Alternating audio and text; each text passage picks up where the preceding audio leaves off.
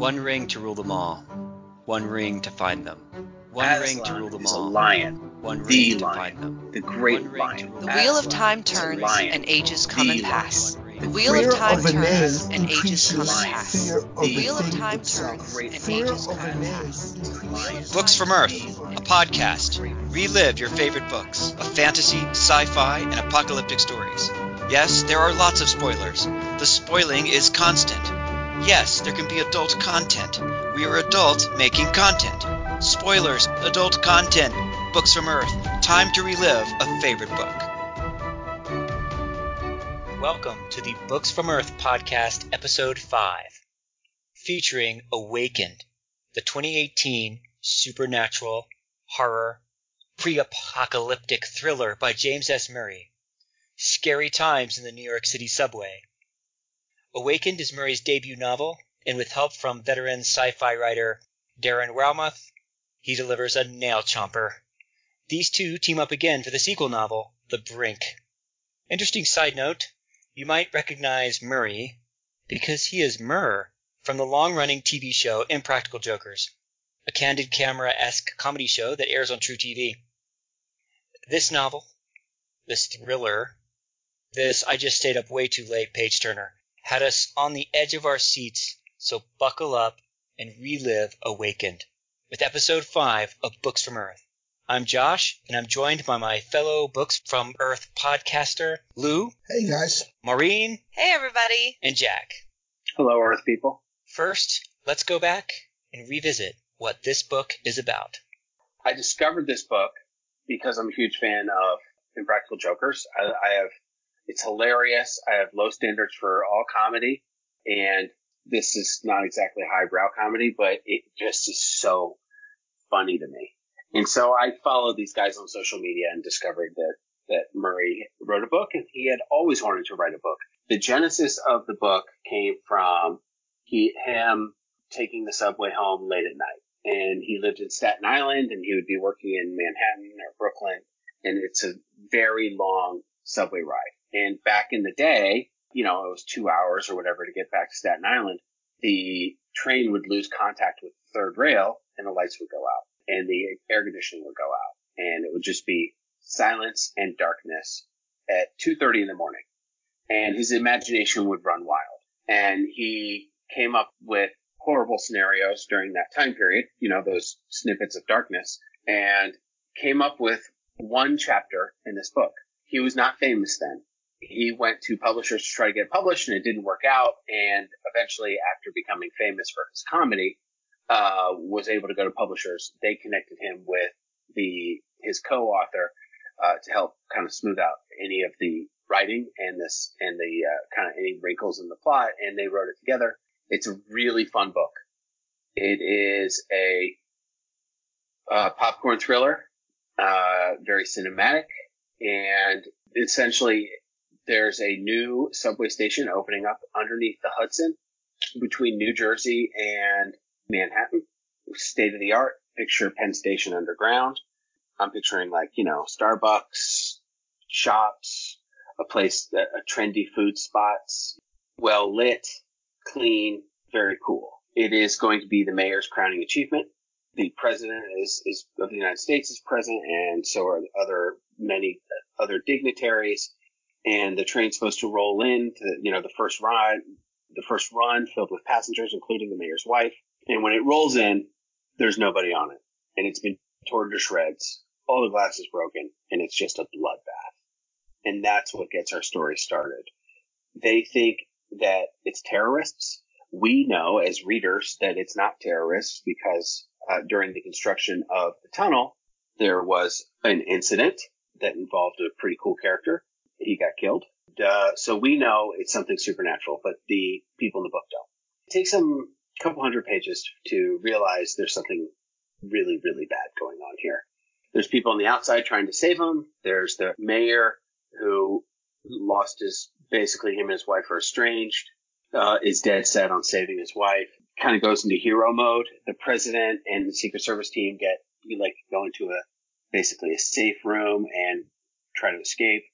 There's a construction engineer and podcaster, Nunos is the is the guy who plays the role of the hero, helps save the president, helps save a lot of people. There's people on the outside coming in to save him. In the background, there's this shadowy international conspiracy about the monsters that live in the deep. And it's a really fun story. I thought it was great. Page turner. I can't wait to read, books 2 and 3. I hope we learn more about the monsters and where they come from. I hope we learn more about the international conspiracy. And it was just a good time. It was a good time. And no doubt that this book was a fast burn. How fast? Yeah. How fast of a burn was this for you guys? Maureen, was this a fast burn? How fast? So what I loved most about the fast burn of this book was it was such a page turner in the beginning, and then he delved into the character development. So it was a huge, oh my God, I gotta keep reading this. I can't put it down. It goes so quickly. And then right in the middle, it's like you're still turning the pages because the action's still going on, but you're also getting all of this character development and backstory. It was just the pacing was fabulous, in my opinion. Lou, how long did it take you to read this book? It took me 4 days, literally 4 days. As soon as I picked it up, I could not pick it down. Every time I got a chance to read the book, I read the book. Got it. Every single chance. I was like, from the introduction, everything, and like Jack, I can't wait for books 2 and 3. I don't know. Is there book 3? It's planned. Yeah, trilogy. Oh, wow. Book 2 is due out this summer, so it'll be a good summer read. Yeah. In 4 or less days. Yeah, we'll see. I can't wait. So there's creatures in this book. I don't know what to call them, monsters, aliens or what. We're given very little background on them, only that they've been around for a long time and that they live underground and were first discovered there underground, as far as we know. But what do you guys think they look like? Well, to me, they look like I just kept picturing them as like a mix between Venom and the aliens in the Alien movie. I forget what they're called off the top of my head, but yeah, just the big with the scales and the slimy kind of, and they were just gross. I loved them. I kind of pictured them the same way. And every time we got like a description like the long claws or the scales, I would just kind of picture the monster from Aliens with long claws. So that was sort of my clay as well. Lou, Jack, you guys pick up the same thing? I picked up Godzilla, miniature Godzillas. That's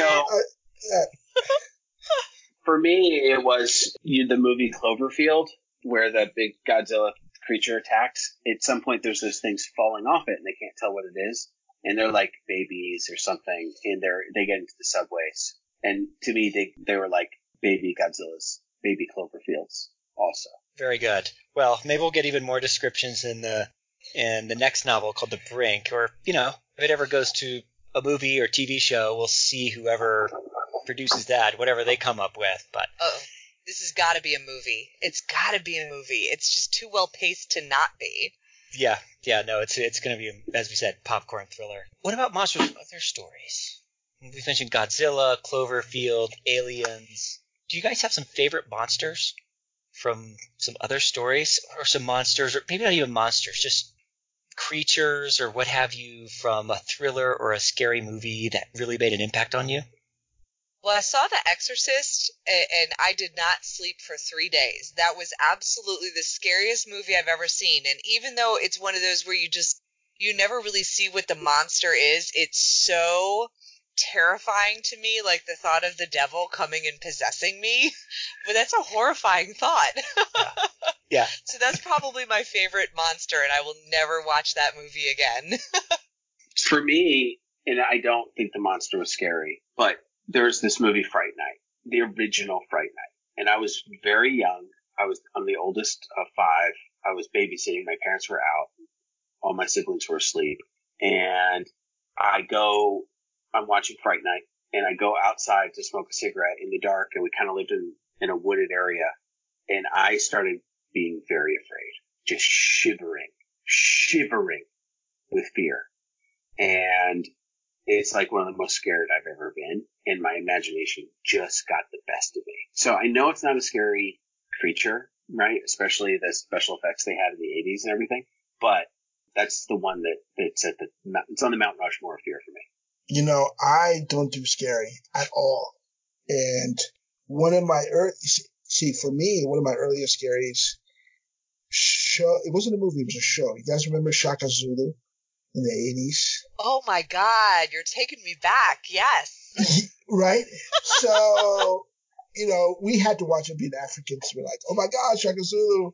You know, anyway, they had this scene with witches. And I grew up with stories of witches and these little monsters called tokoroshis. And, you know, the artists, they make them, right? And the little miniature monsters, you know?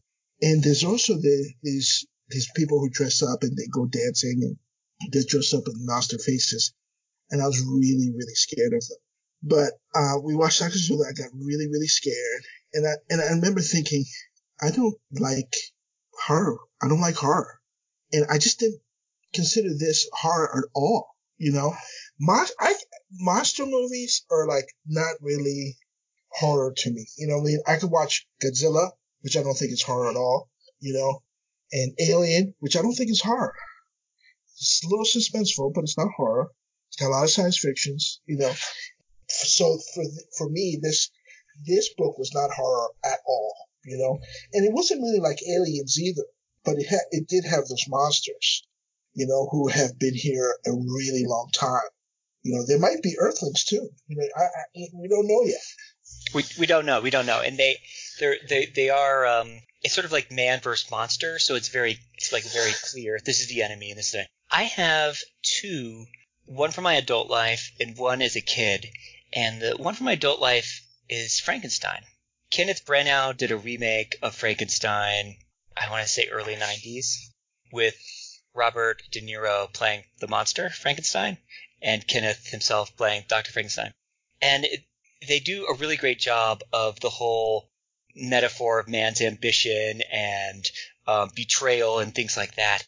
And midway through the movie, the monster is chasing Dr. Frankenstein, and Dr. Frankenstein is running for his life with his gang, you know, in the horse and buggy, and Dr. Frankenstein has his new bride with him, or to-be bride with him, and the monster Frankenstein is pissed because he's been betrayed by Dr. Frankenstein and wants his revenge on Dr. Frankenstein. And how does he get it? The monster creates some kind of diversion.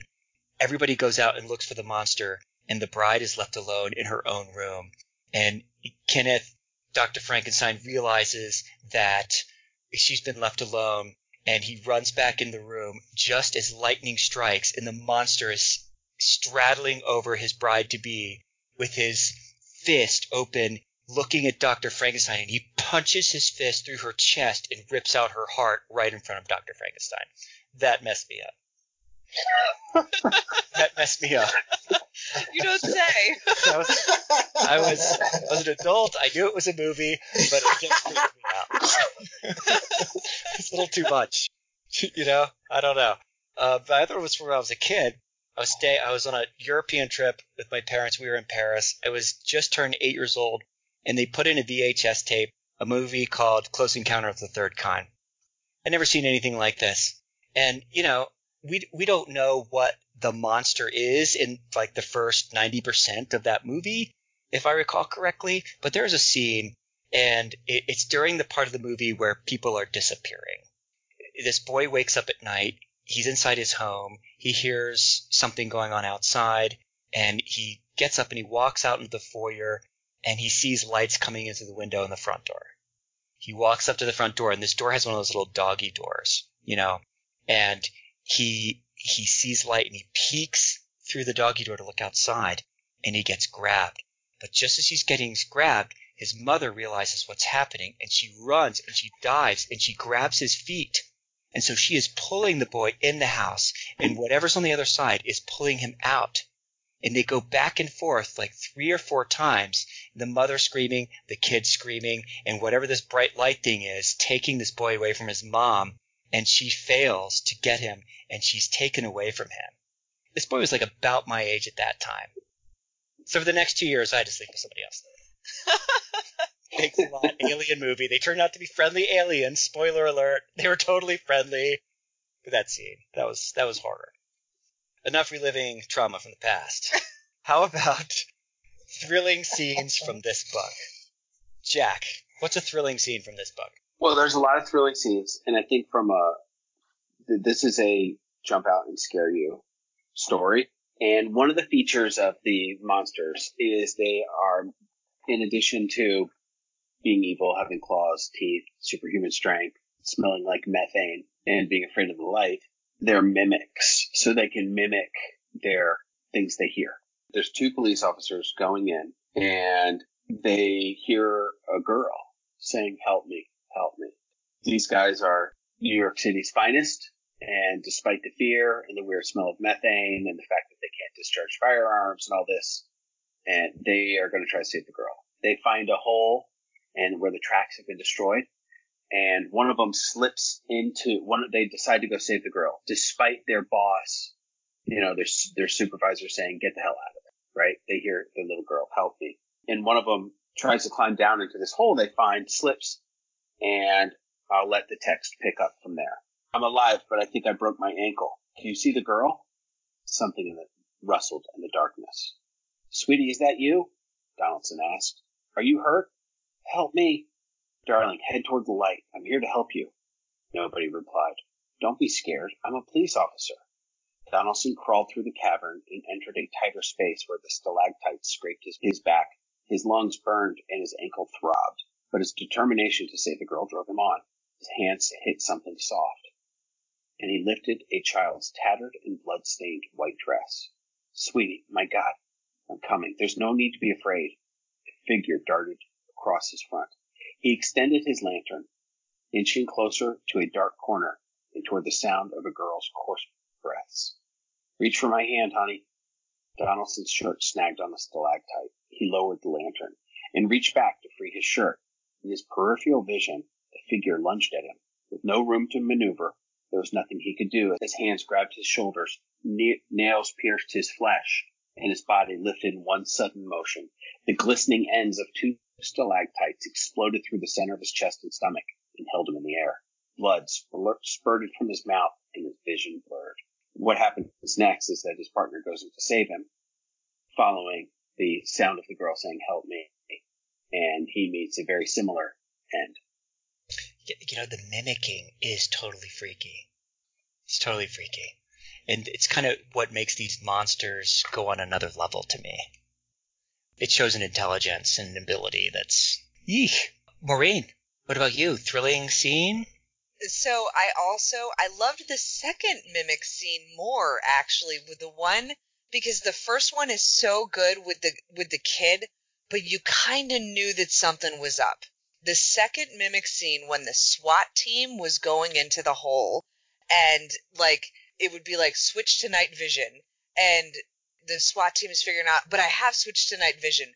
That was absolutely the creepiest for me, because it took me a minute to figure out what was going on. But actually, my favorite scariest scene is the preview for the next book. The one, did you guys read did you get the preview at the end for the next book for Brink? I don't think so. Okay. No. I won't say anything. They give you the opening chapter. It's one of the scariest things I've read. It was perfect. Oh, can't wait for that. Where'd you get it? In my Kindle. It came with weird. the book. I had the hardcover, so old fashioned. We don't get those bonuses. Lou, did you have a thrilling scene? Yes, I do. I have one with Grady. It's the opening scene. For me, this is how the book got me, right? And it's this guy Grady, and he is one of the people digging this the new railway. He has an accident. He has a family. He's got kids, and he's having this accident, and he thinks he survives, right? And that's where I'm going to pick it up. Right? It says, Grady pushed himself up, only to pause once more. He rested his hands on his knees and exhaled, puffing his cheeks at the enormity of what he had just experienced and had barely escaped from. The man at the front of the cable dropped it and removed his hard hat. You're one lucky son of a bitch Tell me about it, Grady said, and they both forced a smile. An ear-splitting crack quickly whipped away those expressions. A black fracture line tore between him and the workers, and his side of the ground dropped a few inches. He thrust forward, realizing the overhang had snapped, and he had only seconds, if that, to reach a secure part of the tunnel. Grady went to plant his boot and make his final lunge for safety, but the rock disappeared below him. His boot hit stale air, and he plunged into the abyss. That's the ending of chapter 1. Oh, yeah. Yeah, we're going to full throttle, like, by the end of chapter 1. Yeah, that's the ending of chapter 1. So one of my creepiest scary scenes is down in the lair of the monsters, a scene where the women are kind of in whatever that circle is that they're attached to and can't seem to move, and one of the big creatures comes over and stands over them and starts to do the whole claw tracing their belly thing, and Ellen is saying the Hail Mary, and in between her lines, the author gives us another creepy, gross, sick thing that the monster does to her, and then she says another line, and we get another description of something horrible happening to her, and she does another line, and this was so gross and creepy. I don't know what's going on, but that was another one of my favorite scenes. Yeah. So we're calling this book, a horror book, a thriller. We're not sure, a monster thriller. Pre-apocalyptic, possibly. Got to read the sequel. We don't know. There were so many horror tropes in this novel. It was just great. I mean, any kind of horror thing that you can make a horror movie with or book with was in this story. I'm going to throw out a few. I'll go first. Denial. In a lot of horror stories, the future victims are seeing the signs of something terrible, but they're just like rationalizing, can't that big a deal. And so Jack mentioned the scene where the subway car pulls into the station and it's full of blood. And at this time, there is plenty of evidence that something really bizarre is going on here, but everybody is stuck on it's terrorist. That denial persists, I think, for the first couple hundred pages of the book. And it's just great. And as readers, we know, the whole, no, don't go down there. How come you can't see the signs? But denial. That's one of them. Another one is a favorite, the rising water. We got to get out of here. We're trapped. The clock is ticking. The water's coming in. And the water's rising. But here, the author doubles down and also has rising methane. So you got rising methane, which is like causing all kinds of problems. And then we got the rising water at the same time. Methane, water, what's going to get me? So you got like these different clocks going on. Made for a great thriller. Jack, did you have any horror tropes? Confined spaces. There's a lot of confined spaces. There's sensory deprivation. And Maureen, I guess I'm stealing a thunder. And then the jump scare. I mean, I don't know if that's a horror trope, but the jump scare, if you look at original horror movies and stuff like that and early Stephen King, it wasn't filled with jump scare. It was filled with mounting tension. And this was just all jump scare. Maureen? I loved the confined spaces and the suffocation. But there were two tropes in particular that were upended, and I loved it. And I got to figure out which one I would talk about. Okay. So Samuels. It was another one of those things where I was just like, I can't believe I'm reading this because it's so good. When they were getting into the DSRV and Samuels was like, you can't leave me here, you need me. And what happens so often in horror stories as well as other stories is everybody's like, oh yeah, we'll take the bad guy with us. And what I absolutely loved is they were like, no, you're going to stay here and you're going to die. Now, he didn't die, which is the other horror trope that is fulfilled. It's like they come back from the dead all the time. But I love that he chose to make that. It was actually a point in the book where I was reading it and I went, yes, because it's always the wrong choice to take the bad guy with you, So I loved that. And then the other trope that is often used in horror that I don't love so much for obvious reasons, but that he upended is the women are often punished for having sex in horror. And like in this particular book, Ellen having an extramarital affair is actually the thing that saved her life. And I was like, in reading that, I was like, holy cow, I don't think I've ever seen this before. And it was one of those things that it was like, oh my gosh, this is amazing. And of course that has like serious ramifications down later on in the book, and a whole bunch of other tropes are upended, and the story just goes in a different direction than most of the stuff that I see from the perspective of a woman. So I really, really enjoyed reading that. And it was like, as I was making my notes, I was just like, this is great. I don't think I've ever seen this before. I can't believe this is happening. I don't know where this is going to go, but I love it. I love it. That's awesome. I'm glad you found that. I mean, Ellen also played the trope of the lone female. She's like the lone survivor of the subway car, and she, has to somehow rally and do things to save herself. There was also, maybe not necessarily a horror trope, but something I think we often see in horror movies, the blue collar defiance. Sal is like this blue collar train operator, and he sees all the horror going on around him or what have you, or he knows something's wrong, and so he goes and does what other people won't go do in defiance of sort of the status quo. And we also have a strange couple reconciliation. I feel like horror drives people to realize who they love and how much they really value them. As, alien monsters or whatever they are about to chomp on them, you suddenly realize that, oh no, this person's so important to me. Isolation. The comms go down, and that plays a key role. It's like the lights are out, comms are down, and we just have to go back to normal speaking and we're, the outside world, the inside world, the tunnel, the above ground. Just name a few. There's more, but let's move on. Unless, Lou, you had some, and I didn't give you a chance. Well, I'm in denial. This is not horror. I don't believe, I don't do horror, My thing was the conspiracy, You have this corporation who's behind everything, and you have the president of the United States involved, the mayor of New York City, and the shadowy figure we just don't know anything about yet. Yeah, well, let's pick up the conspiracy thing, because that's sort of one of our themes, is international conspiracy. All those things you just said. Yeah. And that's how I'm going to look at this book, as a thriller. I don't look at it as a horror.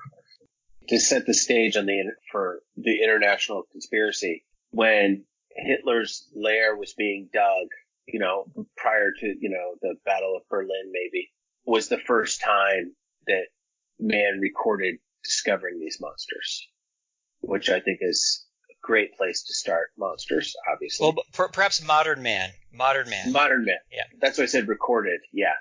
Who knows about the past? And I hope that books 2 or 3 visit the past and give us some history of the monsters and our interactions with them. There's a guy, Van Ness. He inherits, in a way, this knowledge. And he is the one behind this worldwide conspiracy, buying off presidents and co-opting world leaders for his own selfish ends related to the monsters. And our president in this book doesn't let it happen to him. Meanwhile, his entire Joint Chief of Staff have already been co-opted and others in his cabinet without him being aware or knowing. And he is going to, I would assume, make it part of his mission to take this guy down at some point. The international conspiracy adds a great layer to this novel to open up to a bigger world. It's not just about this subway tunnel at all. The subway tunnel is a microcosm of this thing that's happening globally. And so we get to sort of get a taste of that. And those little nibbles that are given to us along the way in the story are just so interesting. What are some other themes?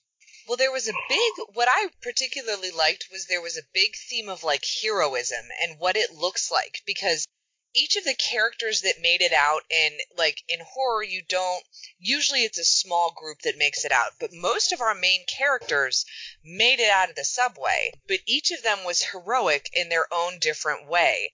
So Sal is a different type of hero than Bocut, who is a different type of hero than Reynolds, who is a different type of hero than Ellen, who is a different type of hero than Cafferty. But each one of them, Cafferty sacrifices his public image to be able to pursue the greater good. He also kept the place going and the people going and the hope going. And then on top of that, like he sacrifices, he is going to raise another child like it is his own. So all of these things are their own form of heroics. Ellen is responsible for getting the women and like keeping them alive and getting like Bo-Katan also has a hand in it, but Ellen is the one that is the pillar of strength in that situation where she goes and pulls all the women out. Bo-Katan is your typical like action hero. She's in there, she's throwing the punches, she's making the decisions, she's the general. And then Sal is, of course, like the blue-collar hero, and what I particularly liked about that trope was that it was upended, because that guy often doesn't make it out. And, like, but instead, Sal actually goes in and saves the day. You know, he makes the rash decision, he makes the stupid decision, he makes the decision that should not work, but it does, and it was so great. And so I just like the different themes of heroism and the different styles that were presented in the book. Yeah, and I'll add in Diego Munoz, who is like this former gangster who he's kind of rehabbed himself, and now he's a nice, government job, being a technical guy, and his former liabilities become assets because he had the change of heart somewhere between being a gangsta and becoming who he is today, and all those former skills of weaponry and having an edge and sensing when somebody's suspicious all come to him but to serve the better good. So that's, I guess, the sort of prodigal son type hero. Fantastic. So I want to add in the theme of obsession and overdevelopment. Cafferty, admits during the story that he was obsessed with this project. He gave it his everything, and as a result, they overdeveloped and did not follow any kind of protocols, some protocols that they should have followed. And as a result, we have all these consequences. As Jack alluded to, was overdevelopment, digging Hitler's bunker so deep that they tapped into the monsters that reawakened the monsters to modern man. Nice, obvious themes. Good for any time, perhaps, in humankind's history. Again, in this book, it's a popcorn thriller, but behind it is plenty of substance. They had another obsession with terrorists, right? And it actually kind of pissed me off a little bit because I was like, okay, guys, they're not terrorists.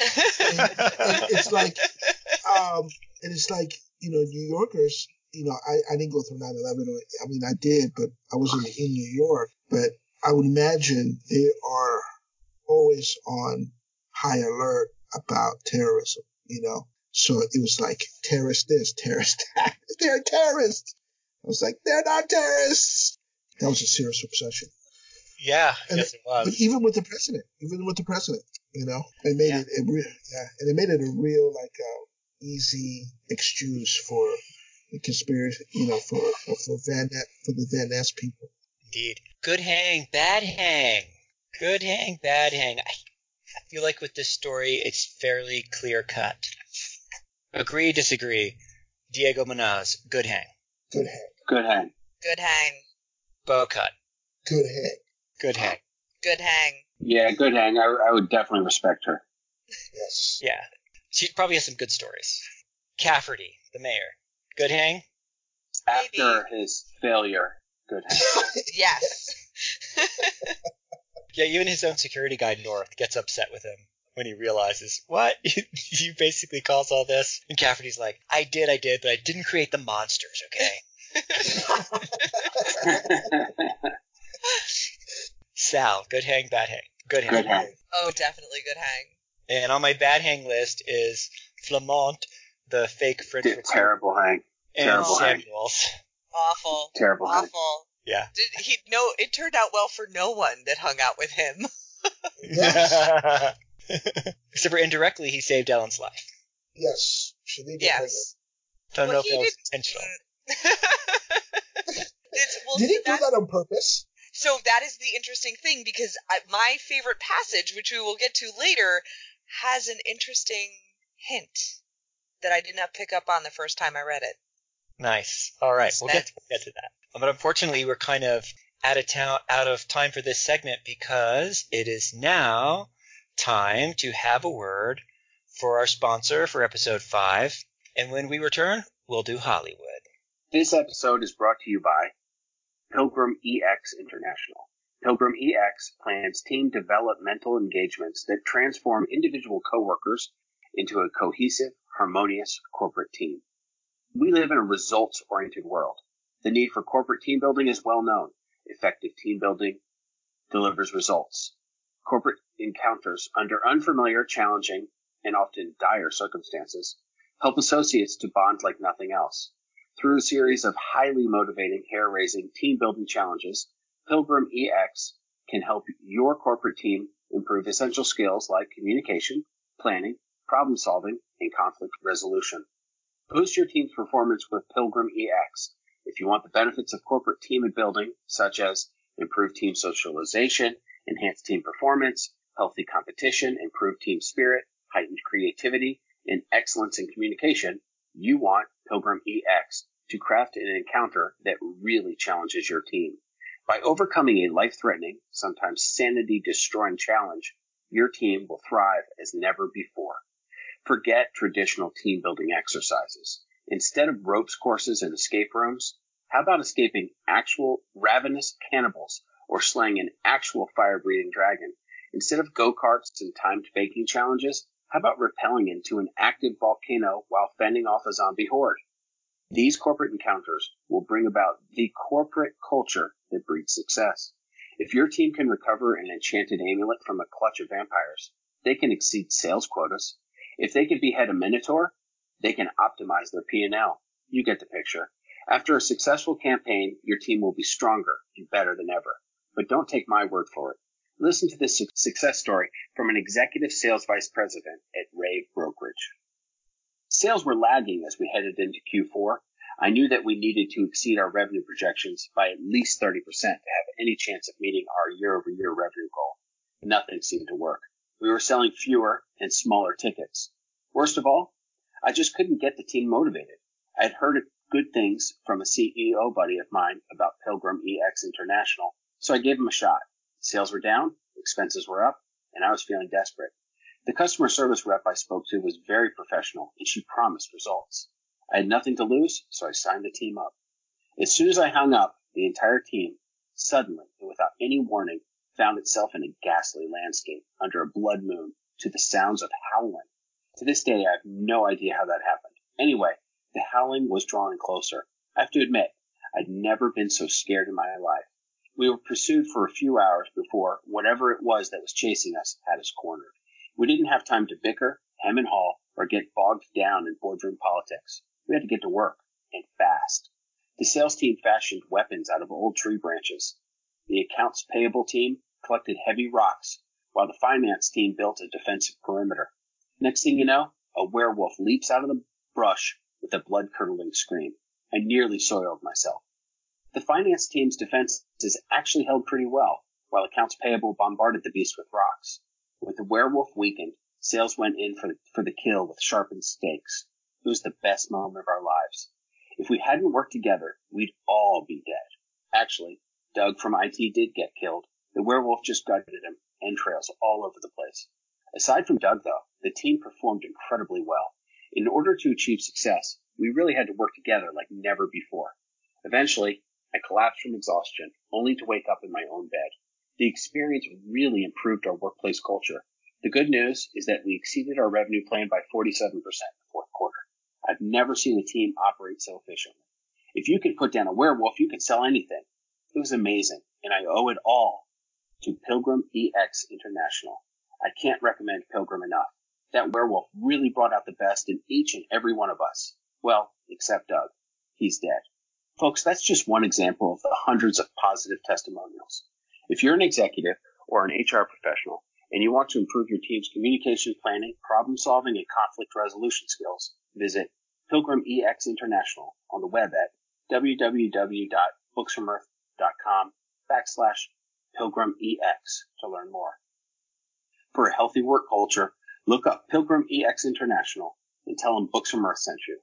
Now, back to the pod. All right, we're in Hollywood. We get to cast this movie, TV show, or whatever. We can get anybody we want. Lou, who do you want to cast? I'll start with Mayor Caffrey, Seth Rogen.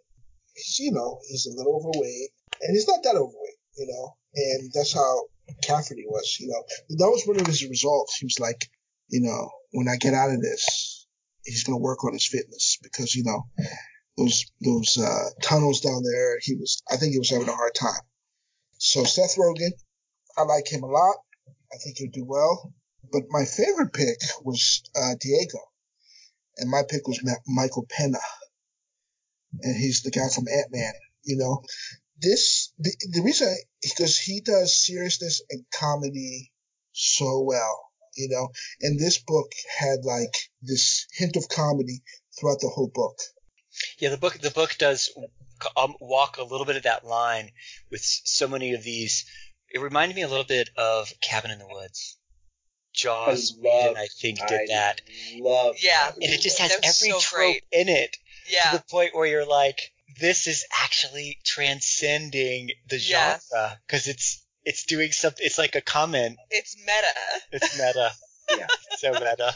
The unicorn, amazing.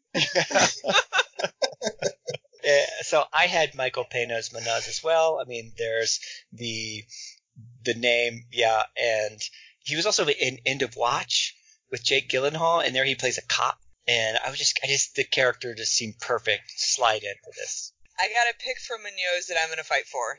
Okay. Have you guys seen Orphan Black? Yes. Yes. Michael Mando, who plays Vic from Orphan Black, the boyfriend. He's also been on Breaking Bad and Better Call Saul. He is like a legit Shakespearean actor, and Munoz has such an incredible character arc. I really want to see him do this part. He is so good. Like, everything that he did as Vic, the vulnerability, the intensity, the craziness, like, he was just such... There was one moment where you're feeling sorry for him, and then the next moment where you're terrified of what he's going to do. I'm in love with this guy, by the way. Michael Mando, if you are single, hit me up. But he's on top of that, he's just an incredible actor. Incredible. Okay. All right. We'll get him and Michael Pena in for the casting call. Yes. We'll give them some lines. We'll have them read it and see who's better. Oh, I was thinking arena fight. Hey. That's another way to do casting, I guess. So for Cafferty, I like Seth Rogen. I kind of want there's kind of three people I want to be in this movie all at the same time because each one of them usually carry a movie. So I kind of want Mayor Cafferty to be Will Smith. Does not fit the image of how he's described, but I just want it to be Will Smith. I have nothing else to say. He'd be great. Yeah, he'd be great. Plus, we'd sell tickets. We could do a July 4th, Independence Day release.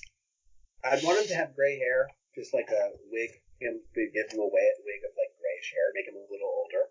Yeah, you'll age him up a little bit. Yeah, we can do that. Or Seth Rogen. We'll have to do a casting call. Anybody? Okay. Who else? Maureen, did you have anybody besides Manaz? I do. So there's a couple of women that I want to see in some of these roles, and I'm not sure who I want where.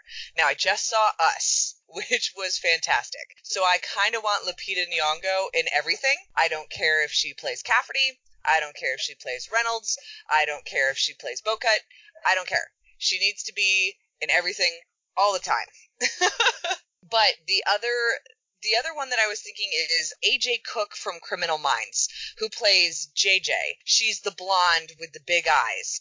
And I was thinking that she would actually be a good Ellen or Bocut. The two characters are really similar. I love watching her, and she's also, because she's a CIA agent on Criminal Minds, I know she can kick some ass, and she's done it.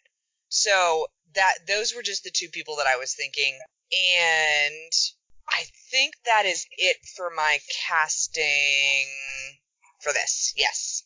Nice. All right. Here's who I got. So Will Smith, I want him and Denzel to be in the same movie with Bruce Willis.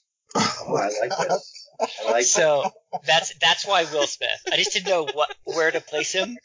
So Bruce Willis would be Sal, and we'll beef up that character a little bit, give him some more scenes, so Bruce will be into it, not just I cameo. feel like Bruce would have to put on a slight fat suit for this. Yeah. You think Sal's kind of a big guy? I think Sal's a bigger guy. Yeah. I just think Bruce can do that kind of blue collar. Take him back. Oh, he's the best. Yeah, to where he got his start. As a cop. What about Denzel? Okay, so Denzel could be North. He is Cafferty's protector. I feel like Denzel can play that kind of weapons guy, security guy, and so Cafferty would be Will Smith, Denzel would be his protector, and Bruce Willis would be Sal. Just getting those three guys together, if we can do it. That'd be cool. But who's Reynolds?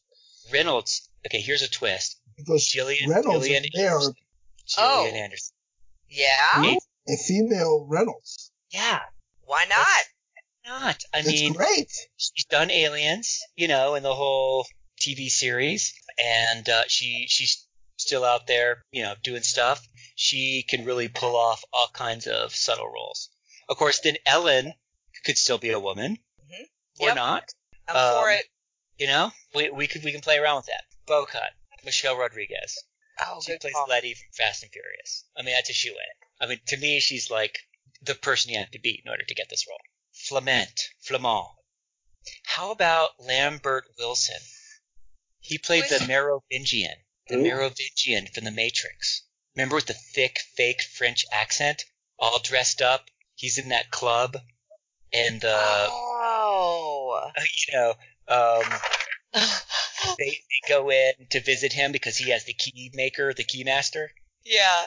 He's like got this over-the-top French accent, and everybody's super stylized. And he's basically the hideout for like lost programs or programs that don't want to be eaten by the Matrix or something. Yes. Yeah, I can see that. All right. And for Samuels, I have Jason Isaacs from the OA. He also played Lucius Malfoy in the Potter movies. Love him. All right. Okay, we got casting calls. Okay, is this a movie or TV series? Movie.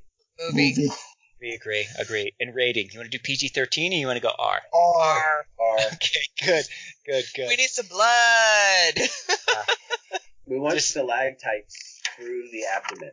Yes. I want a bloody subway. I want to see a claw going around a pregnant belly. Like, just man. gross. Yeah, this work. We got to go R. As a comparison point, the movie Aliens was R. So we got to go R.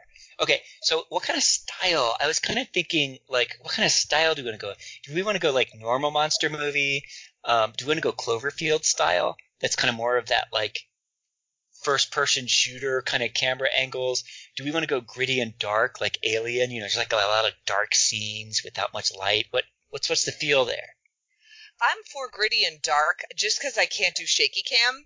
I wish I could, but it makes me ill. So I like gritty and dark. I think it adds to the suspenseful, and on top of that, the humor is just going to have that much more of an impact when you're in that kind of nasty, like, never getting out of this doom scenario. Humor gets amped up just a little bit. So that's what I would like.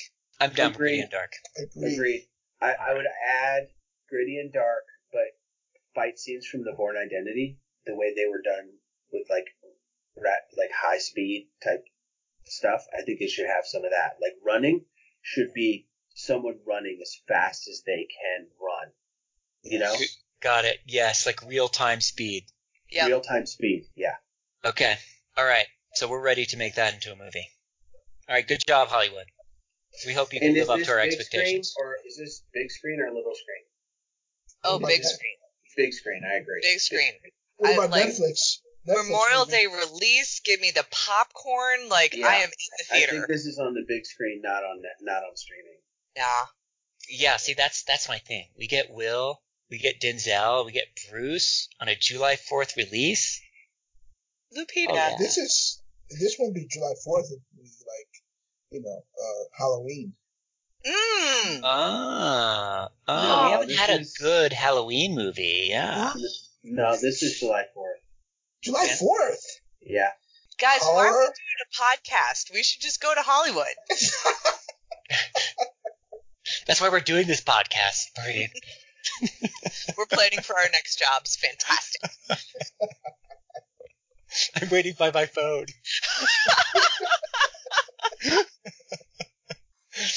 All right. Well, good job, Hollywood. I hope they can live up to our expectations. What makes this book special? Action and adventure. It's an action thriller with tones of international conspiracy. I like it because it follows a formula really, really well, but just like John Scalzi upends the formula at appropriate points in time where you're just like, oh my god, that's really cool. And after having like skimmed it again for the podcast, it's like, oh, there's also some stuff hidden there, and I can't wait for the next book to come out. For me, this was the first time I read a book where it felt like I was watching an IMAX movie. It was just constant spectacular, 360 degrees, loud sounds, full action, totally gripping. That's what made this book special for me. I couldn't put it down. Literally could not put it down. Maureen, Lou and Jack have read in some passages. How about yourself? Do you have a favorite passage? I do, and it's my favorite passage because of what I picked up on the second time, and I'm wondering if you guys will see it. So it is where they are discussing the recording. They're doing the playback to see if anybody survived. And it says, just as abruptly as they invaded his headphones, the screen turned to silence. Munoz sighed as his shred of optimism faded along with the voices. He reached for his headphones. Tom, Munoz bolted in his chair. He isolated the clip and played it again. Tom, help. He ran it again to make sure. Tom, help me. There was no mistaking the voice of Ellen Cafferty, crying out a second after the main body of sound had ended, as if she were still alive after the attack had ended. Munoz ripped off his headphones and spun to face Reynolds. I found something. Something? A single voice shortly after the main attack. It's Ellen Cafferty, Mr. President. What do you mean, main attack?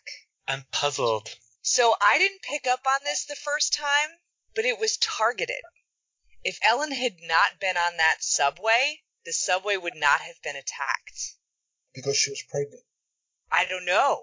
That's what we're going to find out. Like, it was because she was pregnant, but was it because Flamen impregnated her? Was it because they sensed her coming? Like, how did they know?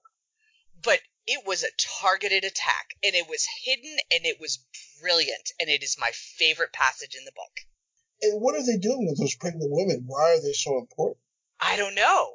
But they all came at different times. It's like these aliens, these creatures, whatever they are, have been lying dormant until we disturbed them. They are not bothering us, but all of a sudden, we have something that they want. It's really cool. Pregnant women. Targeted. If she had not been there, the subway incident would not have happened. You're going deep. Messed up. I know, I love it. This book is so good. Episode 5, featuring Awakened by James Murray, has come to an end. We'd like to thank Pilgrim EX International, whose generous funding made this episode possible. Pilgrim EX, for a healthy work culture. You can find more information about Pilgrim EX at booksfromearth.com. If you enjoyed this podcast, please take a moment to subscribe to it, rate us, or visit our website. Earth makes great books. Come relive them with us. So long, and until next time, this is Josh, Maureen, Jack, and Lou signing off. Good night. Night. That was really good, guys. That was great. Yeah. Nice.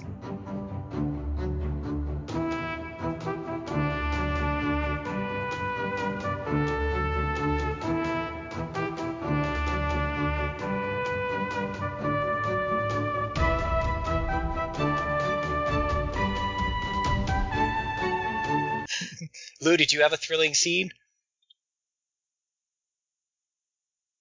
Lou, we can't hear you. Yes, I do.